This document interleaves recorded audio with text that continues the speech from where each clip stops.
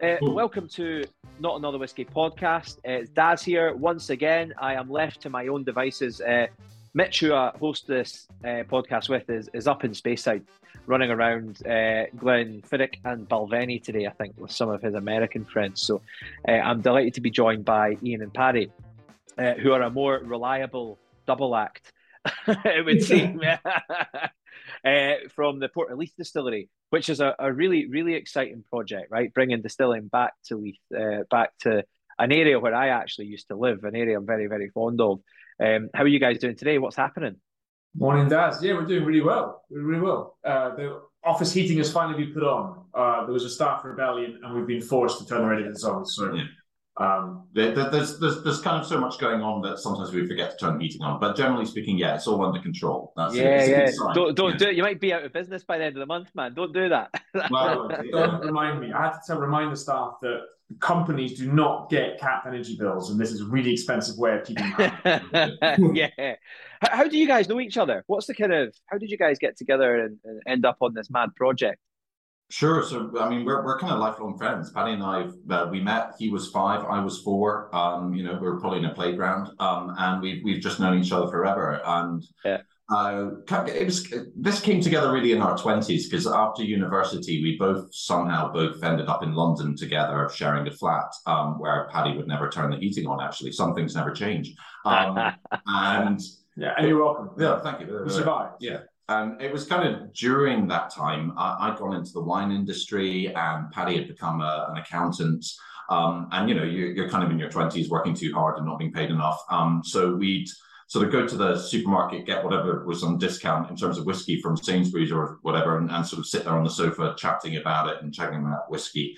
And then we started going to tastings, and then things got a bit out of hand, and we started sort of getting interested in making whiskey, and we sort of started experimenting with elements of whiskey production. And that's where just the whole thing of, I suppose, that so many whiskey fans out there have had of, wouldn't it be so cool if we could build a distillery and make our own whiskey? And it really began from there. And I think when we've been experimenting, like playing with whiskey production, we discovered so much about it, and we discovered that there's this big bit in it, fermentation, and yeast, and we discovered there was quite an opportunity there to do some interesting things with whiskey production. So we're thinking, if we can make our own whiskey, do something really interesting with that. And then the other piece was, having come from Edinburgh and being stuck in London, we obviously wanted to go back home to Edinburgh. And we were thinking, well, at the time, there wasn't a whiskey distillery in our home city. So it was those two things: build a whiskey distillery in our home city and do something really interesting with the fermentation part of whiskey production. That was the kind of genesis of this idea. And so began the longest kind of journey in the history of time. So. I think, in parallel to all of that, I was working for these technology startups in London that were raising tens of millions of pounds and burning that kind of cash really quickly. And I was thrust into the finance team of these businesses, watching modestly, useless, incompetent bosses burn through money without really thinking too hard about it. And I remember saying to Ina, doesn't it be that difficult to find some money and deploy it? And we can do it better than these guys. And not burn it and not waste it, right? Yeah. There's a better isn't it? There's a better business model here. I was working at WeWork, which famously burned through billions and billions of dollars of capital for a ticketing startup that got through $30 million. And I just kept thinking, I was looking at the chief executives of those companies, thinking, you're not focusing on what you should be doing inside here, and if you did, you wouldn't be fired after a few years of ignominious cash burn. So that kind of was really helpful to us in the just that genesis of being say, I think we can do this. Entrepreneurs aren't superhumans; they're just normal people. And as a result, I think we've got a business model here that is the issue, of course, with whiskey is that because you can't sell it for several years, you're stuck behind a horrific cash flow problem where all your money is spent up front on your building, your equipment, and then waiting. And so it doesn't get cheaper, right? It snowballs, because then you need staff. You then need more materials. Then you need storage, and it gets more expensive actually, rather than And so, we were looking around for ideas, and having been through an awful lot of distillery tours and looking at Edinburgh specifically, you're going, well, there's no distillery in Edinburgh. You've got something about 45 minutes south and something about 45 minutes north. And in the city centre, you've got the Scotch Whisky Experience that pulls in hundreds of thousands of visitors. Mm. And we're like, well, at least a portion of those people will want to go and see a real distillery in Edinburgh and not have a car to drive out to the countryside. So that's a cash flow that you can use up front to help balance the books until you've got some product to sell. Mm. Yeah. And visitors are massive. I mean, I remember I used to run some of the brand homes over at some of the other companies, White Mackay and places like Edrington and stuff. And the numbers every year of visitors were going up, and the spend was going up even more than the volume. People were spending a lot more, and there's such an opportunity there, isn't there? And like you say, Edinburgh, what's it, 2.5 million tourists a year just for the festival, something crazy like that, for a place that only 700,000 people live. Is mad. Yeah. 5 million across the year, and quite evenly balanced. I mean, obviously there's a spike in August, but for the rest of the year, there's Hogmanay that pulls people in. And then there's just a fantastic stat that says almost everyone who comes to Edinburgh doesn't come with a car; they come by public transport, which means that they, we've got a, expensive but ultimately will be completed soon tram system that brings people down to Leith, that just creates that much easier route to get people down to see us. And so, the opportunity to build it in Leith was for us was just completely glaringly obvious. We wanted to be in the middle of a busy urban area with lots of people where you can take a little bit of coolness from the neighborhood you're in. I think I love that. That visitor thing and that business model was so key, because obviously Paddy had developed a great expertise in how to run a company, like he'd seen it happen, and I, on the other hand, had learned how to create brands and how to sell booze around the world. I was exporting wine to Southeast Asia. I was selling loads of wine into Marks and Spencer's in the UK. So we had those skills, but obviously we'd never run a whiskey company before. We'd never built a whiskey brand. And so when you want to go out and raise £1 million of investment, it's a hard sell to people out there that, we've never done this before, but hey, we can do it. But having that strong business case on the tourism element definitely was a strong sort of ace up our sleeves, so that people could say, particularly when we found the site for our whiskey distillery in Leith, and it was just 20 meters away from the Royal Yacht Britannia, that attracts back in 2019 was almost 400,000 visitors in that year. We knew that investors would look at this business plan and they'd say, well, I don't know about these two idiots and whether or not they can make whiskey, but I think that site will make money, whatever happens. And so that was that was the vehicle that sort of could get us through.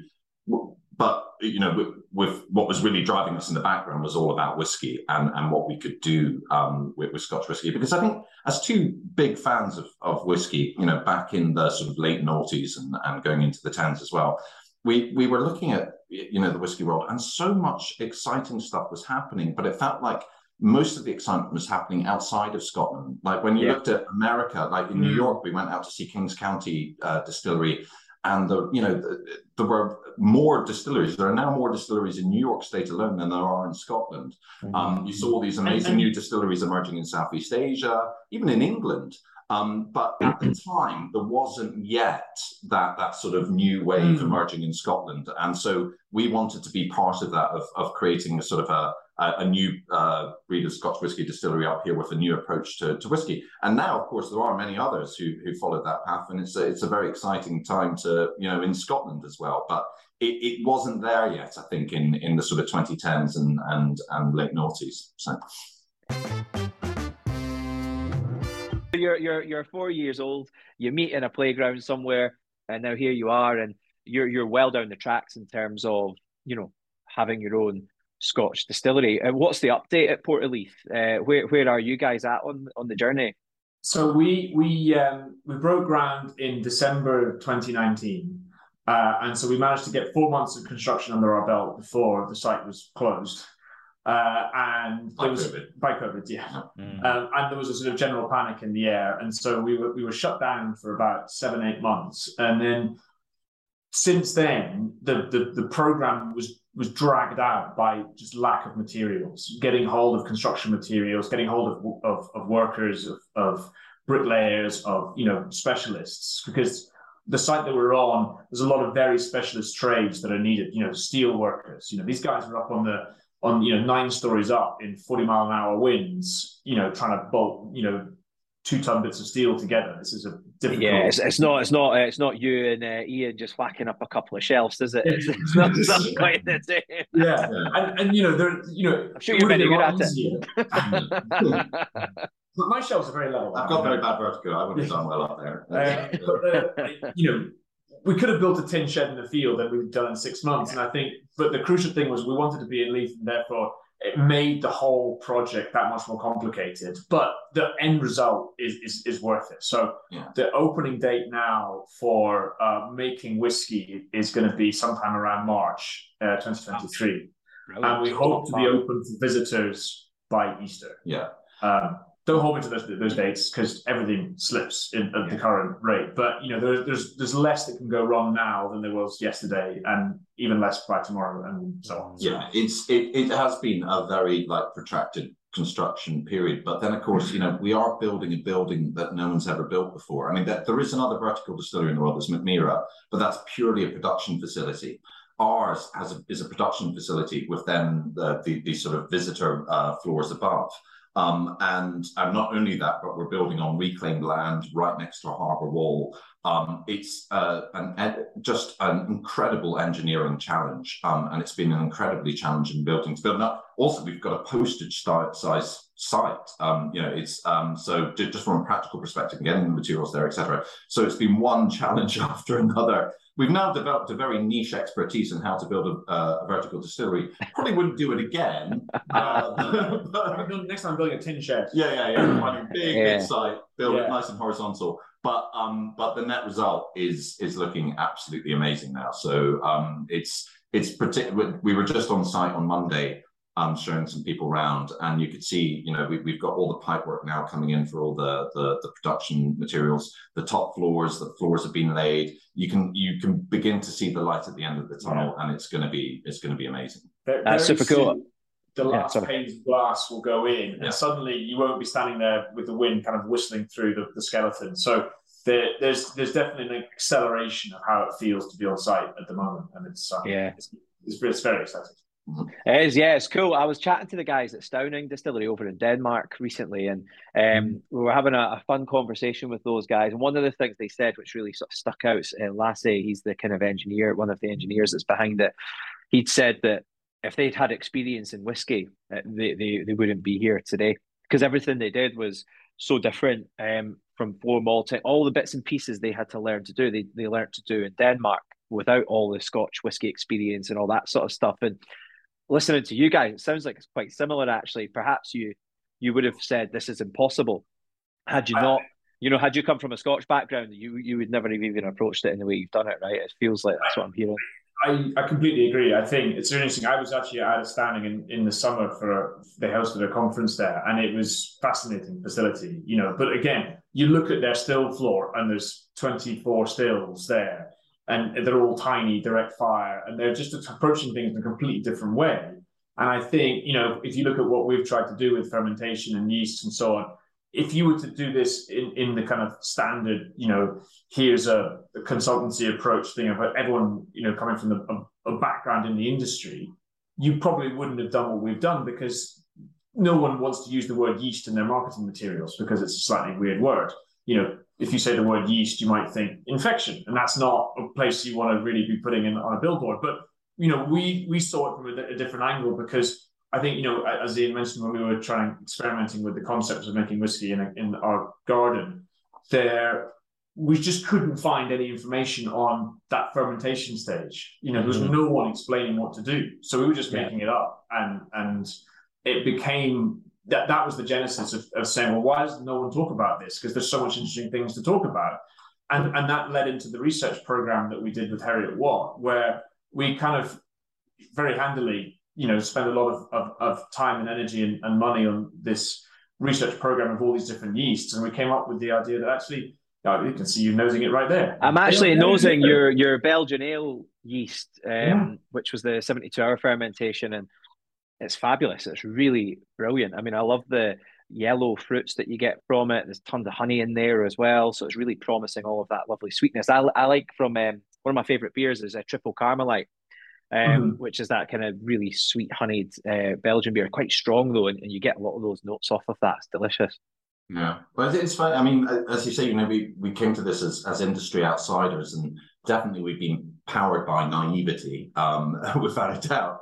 But it's interesting is that, like, as you took these very naive questions, going, you know, this yeast thing, everyone seems to be using distiller's yeast. Is there opportunities to find flavors of other things? And you go to people in the industry, and actually they go, yeah, you're onto something. There's definitely an opportunity here. And you know, it was almost just daring to ask very simple questions to some extent. And you realize that lots of people, and it must be said, as we began to immerse ourselves in the industry, we found so many people who were willing to share their experience and talk to us and sort of power us on and go, absolutely, follow this. There's way forward. I mean, I remember, you know, our first meeting with Annie Hill at Heriot Watt, for example, where, you know, we really didn't know what we were talking about.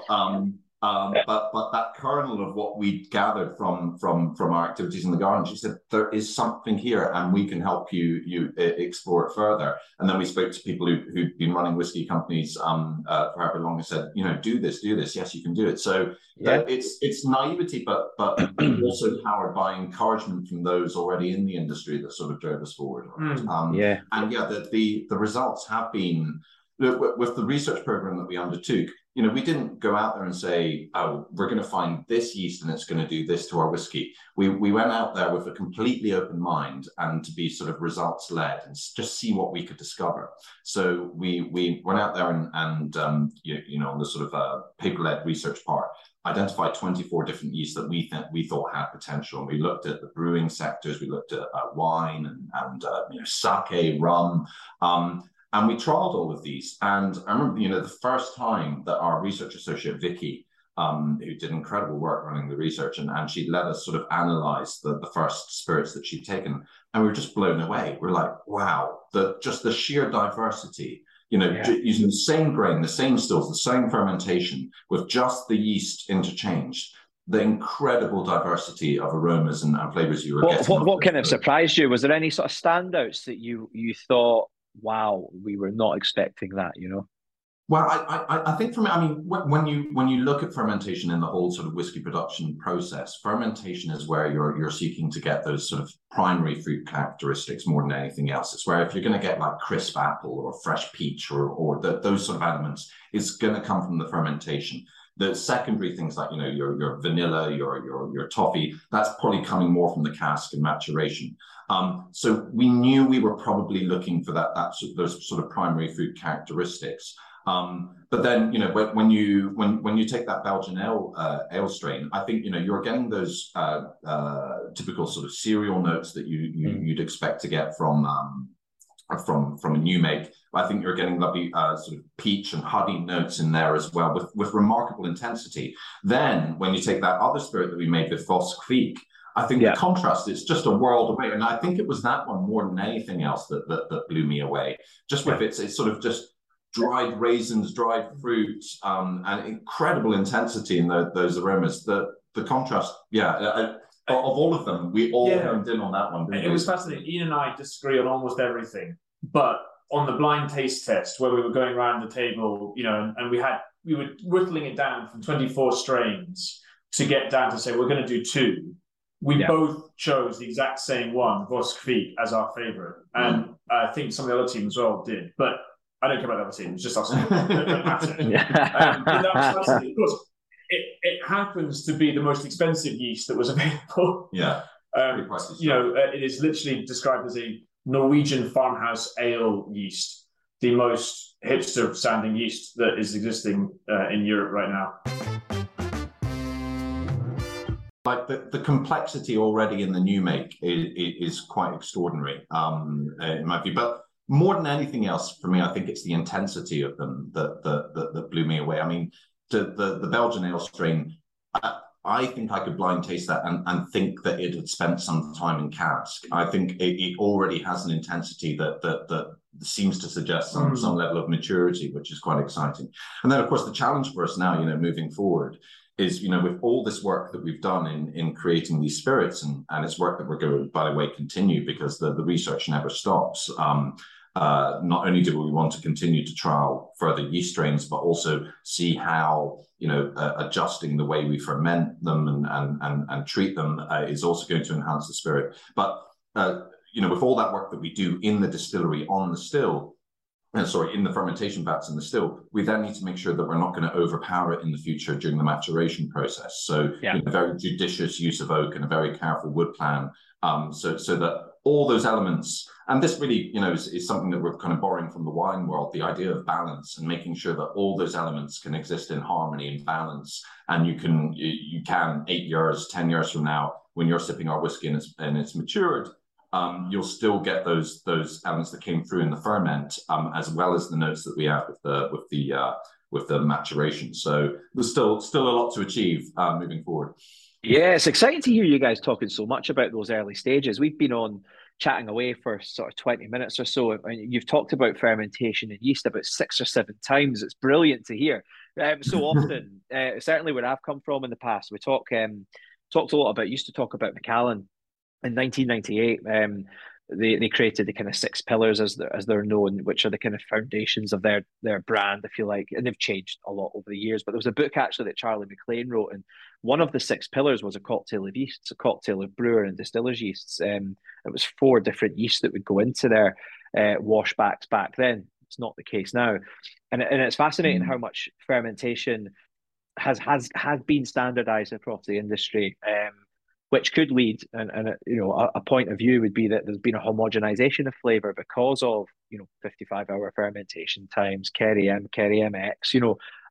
A lot of distilleries using that. A lot of distilleries using the same barleys as well. So that's natural that would happen over time. If everyone's sort of standardizing, you're going to see that kind of almost homogenization of flavor. And these new distilleries, which you're part of, really zigzagging away from that, and going, we love this.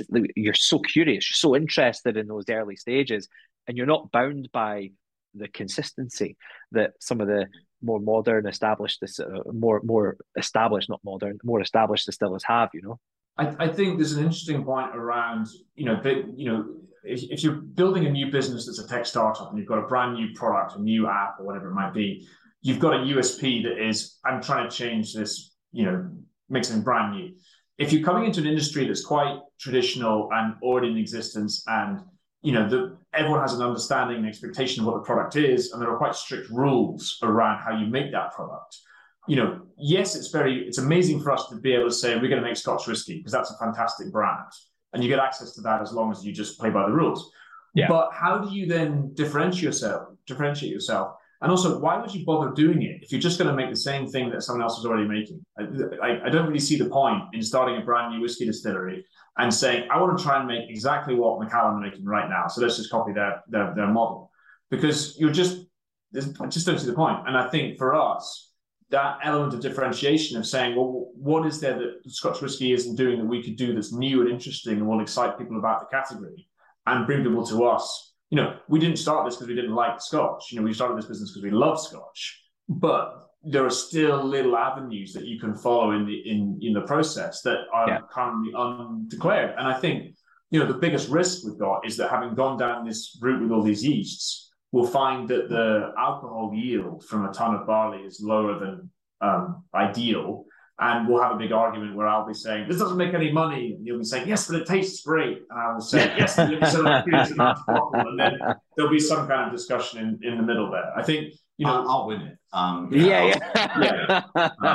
Look forward to Portland Distillery whiskey at £400 a bottle, because that's the only way we can make money. Yeah. But it is interesting, when you're trying to break. Paddy mentioned, the horrendous barrier to entry to Scotch whiskey, and when you're starting out, you kind of go, I wish we were like 20 years into this already. We had loads of mature whiskey, and it's amazing once you're at that stage. But actually, the further we go into it, you just revel in your newness, actually, and all the opportunities that provides. A completely blank slate and a complete opportunity to do things differently. And I think we decided pretty quickly that we were going to set aside the idea of efficiency and actually concentrate 100% on flavor. As I say, prepare to be results-led and take it, go where the research led us. But the other aspect to that is, the more we've discovered, the more we've learned how much there is to discover. And on that, we want to continue to be new, in perpetuity. So we're also going to set aside the idea of consistency. So we intend to release our whiskey in the future in vintages. So each year, so for example, everything, next year will be our first year of production, 2023. Everything that we produce in that year will be matured for, at the moment, we've seen somewhere between 8 to 10 years, and then released as a vintage. And then the full production of 2024 released as a vintage, some point in the distance. And the idea is that each year we're trying to make a better and better whiskey. And that might mean, maybe the first year we go in working with 3 yeasts. The next year we go in working with those 3 yeasts, but we've learned how to handle them better, and we're slightly adjusting our wood program. Maybe the next year we've discovered a new yeast that we love a lot, and so we swap out one of our yeasts and put that one in to enhance the single malt that we're there. And so you're on a never-ending journey to make a better and better Scotch whiskey, and see where the journey leads you. And I think that's fascinating, not just for us, but also, for our consumers as well, can go back to us and see the way that Portofleet single malt will evolve year in, year out as well. So yeah, there's some really, really great things about being new. I mean, I say that we're still not over that horrendous cash flow crunch, but assuming we get over that bit, it'll be lovely. Turn that heating off, Paddy. Get that heating off, man. I get it's the kind of issue of walking in the morning and finding an email from me and saying, "Can you please send 300,000 euros to my friend Enrique for some casks?" Yeah, sure, why not? Hey, that's money. They're going to be good casks. They're going to be good. They will be. Oh, sure. Yeah. And so on that, you've alluded to the point there, releasing it in vintages, and I'm quite interested to know, what to expect from Portofleet Distillery. What are we talking inside the distillery in terms of like shapes of stills, number of stills, kind of output, roughly numbers, and then like you talked about style and flavour. Is there going to be a house style as such, or is that something that will shift as well with time? Sure. Okay. So first of all, in terms of the numbers, we hope to ramp up to 400,000 LPA per year. So that will be operating on 2 shifts. So we've got a 1.5 ton mash tun in the distillery. We've got 7 washbacks, each of them 7,000 litres. And then our spirit still, which has just got a big old wide neck, because we want pretty much everything to carry through from the spirit distillation. So that'll be 7,000 litres. And then we've got a wash still. A wash still. Excuse me. Yeah, wash still first. Yeah. And then the spirit still is where we've put in a longer neck, and that's at 5,000 litres. And so that's where we're looking to increase our copper interaction and create a more delicate spirit ultimately for the final spirit. And I think, what's always captured me personally with whiskey, because I spent a decade in the wine industry, and what we look for in great wines is complexity and length.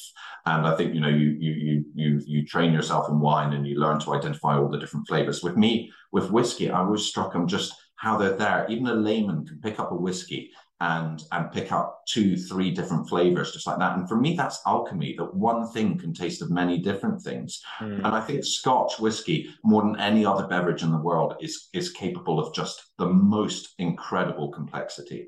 And so if there's an overreaching goal, it is that it's a delicious, complex spirit.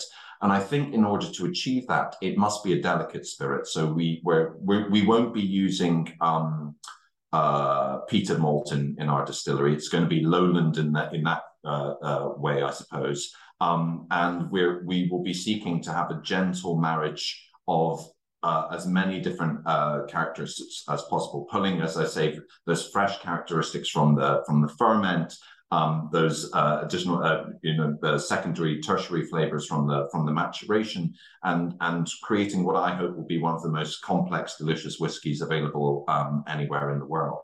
And even though we've got this focus on fermentation, we have taken great care to focus on the other elements. So our grain, we found a single farm just outside Edinburgh that we're going to be getting all of our grain from. We wanted it to be as close to Edinburgh as possible, so we've got that provenance angle. But also working with a single source means that we can talk into what grain we're using, how it's grown, and over the years enhance that piece of the puzzle. And then over on the other side of maturation, again, we looked at that and discussed how can we enhance this element. And again, rather than using just any old casks from brokers or a cooperage, we decided to go out and find the best producers we could and work directly with them to use their barrels to mature our whiskey. So one of the very first things we did back in 2017, it was totally nuts, but we launched a sherry. Which I'm a big fan of. I've had a few bottles of it, the Oloroso. Very tasty stuff. And you had a bottle of port out as well. A nice ruby, didn't you? Tawny port. Yeah, absolutely. Was that a tawny? Yeah. Yeah, so we found an amazing producer, Bodegas Barón, small, incredibly old, but very modern focus, and they're making just exquisite Oloroso. We're now actually shipping what was our favorite wine of theirs, the Manzanilla. We now have that in stock as well. And it's just cool. Incredible. Paddy and it's partly about finding quality sort of source for casks, but also just celebrating sherry, which we love so much and plays such an incredibly important role in the whiskey industry. But we don't talk about the sherry very much. So we wanted to get that right in front of our customers. How much wine was landed in Leith, back in the day? All of it. Yeah. And whenever we talk about it with people, the immediate reaction is always, oh yeah, that's my auntie drinks that at Christmas, or something like that. And it's always a cream sherry, a really sweet sherry served warm, and that is not what sherry is. Now, I think people have misunderstood what it is because for whatever reason we've lost that. We've lost as a country. We've been drinking different things and we've forgotten what good sherry is. And actually, it goes, the Manzanilla we have is bone dry. There's not it's so pure and crisp and clean as an aperitif. It's just outstanding. And I think if you give that to someone, they'll imagine it more as a full-bodied, white wine than as a, and then you're saying, put the Bristol cream down and concentrate on what actually sherry could be. I think it's intriguing for a lot of people now to be able to taste those wines and think about how those flavors are going to enhance our whiskey as well. It's and I think it almost helps sort of piece together a whiskey as well when you're able to taste the wines and understand what that cask is going to do. Then we did the same with the port. We found an incredible port producer who was selling all of her production to a larger blender, and we're now bottling her 6 to 8 year old Tawny port, which is just exquisite. Won a gold medal from Decanter quite recently. It's an incredible wine.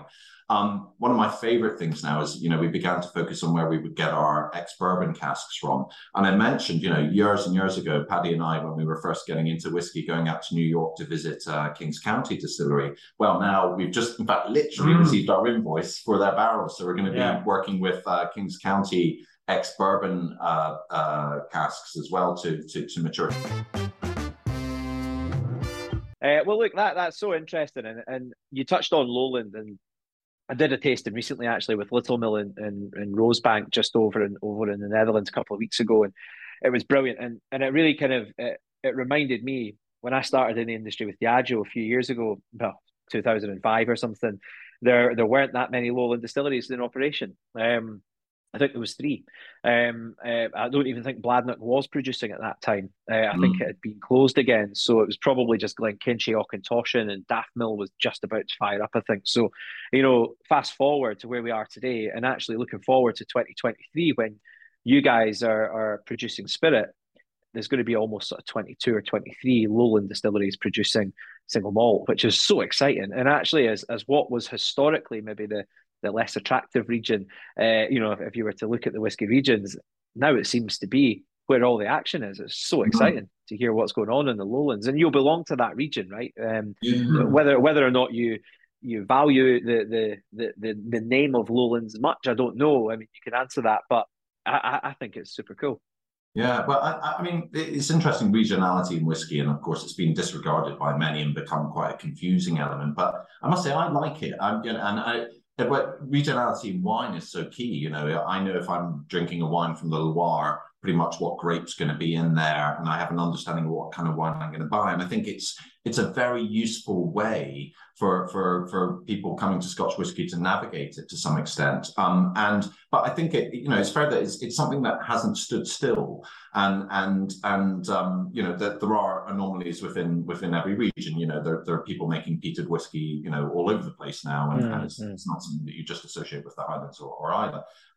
But nevertheless, I think there is a characteristic, you know, developing in Lowland. I mean, you know, people speak of, you know, the more delicate floral style of Lowland whiskey.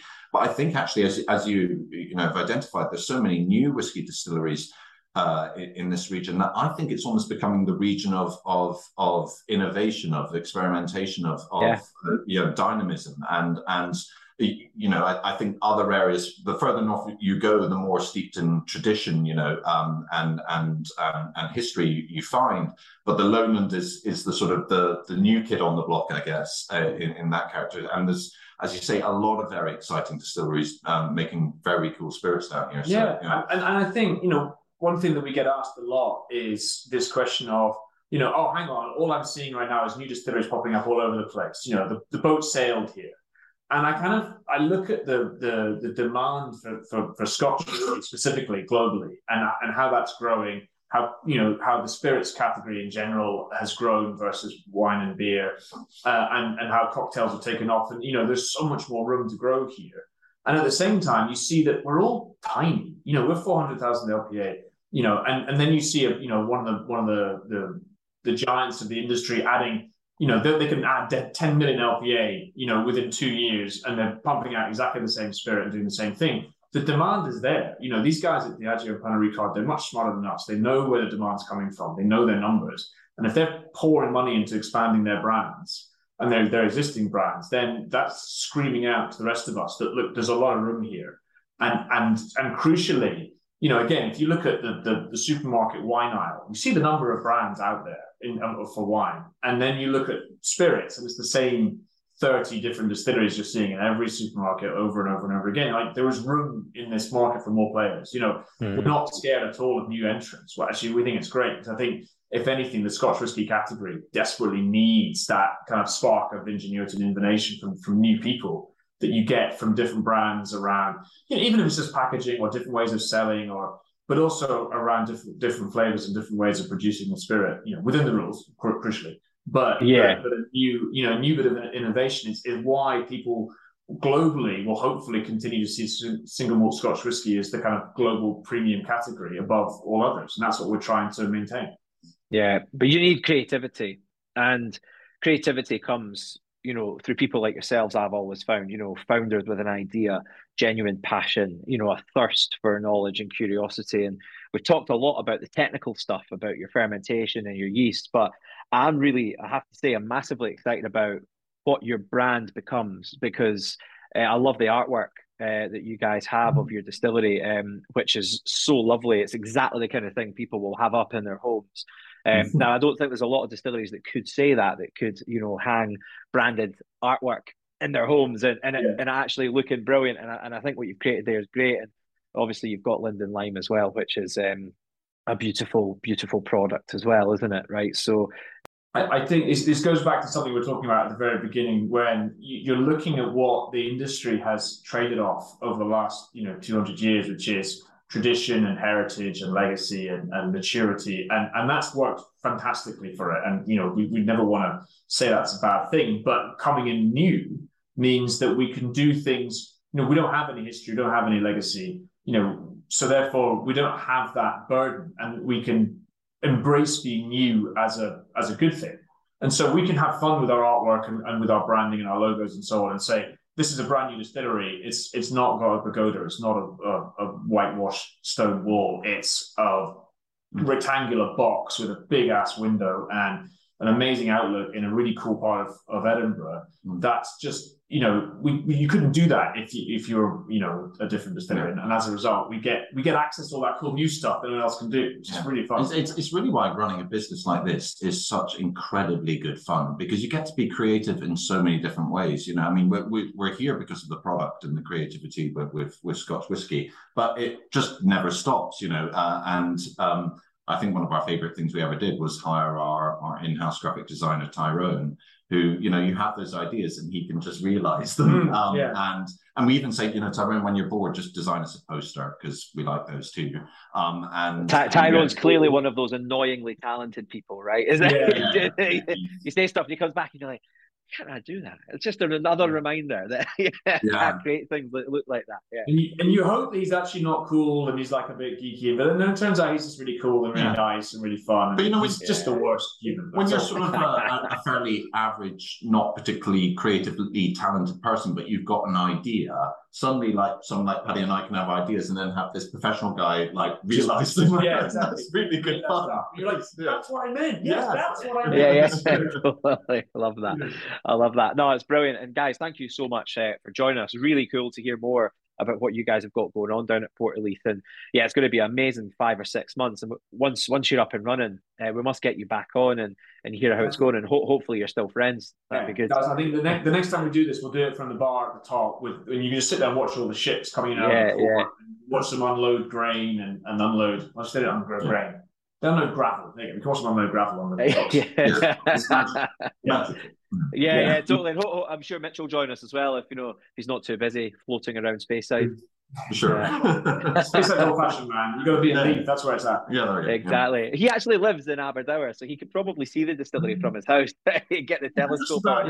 Well, we have the thing because flying into Edinburgh, you go through the Firth of Forth, so you see it very clearly from the airplane now, and it's basically a thing. All of our friends, whenever they're kind of coming into Edinburgh, they go, "Look, I can see your distillery." It's like, yeah, thanks. Yeah, that's the 10th one of those we've received today.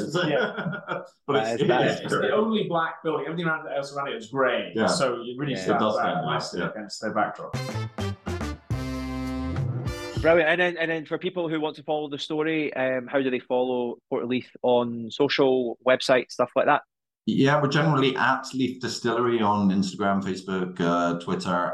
Definitely sign up to our mailing list, because that's where you get the real nitty gritty. Mailing list is the best place to be, because that's the super advanced preview information. And crucially, in the future, the distribution mechanism for a lot of the whiskey will be via the mailing list. So ideally, the best place to be is on the mailing list. But we would say right now we have launched our it's kind of our version of the Founders Club, the Quality Control Division, where it's £500, but we're about to make it available with Klarna, so you can pay in installments, and you get to follow the maturation of our new make, receiving samples each year as it matures. And then you get some single cask bottles after 7 years. But also as part of that, we'll be inviting you every year to come back to the distillery to taste what we've been making. And you if you want the full kind of take the journey with us, that's the way to get involved. And we like to think it's a pretty unique offering that should be absolutely fascinating for any. It's the stuff that fascinates us, and we've made it available to everyone else. So sounds like a good Christmas gift. It's a good time of year. Yeah. My father-in-law, if he lives that long, you'll see it to 7 years old, as you say. Brilliant. All right, guys. Look, great to catch up, and we'll see you soon. Yeah. Thank you so much. Cheers, guys. Thanks so much.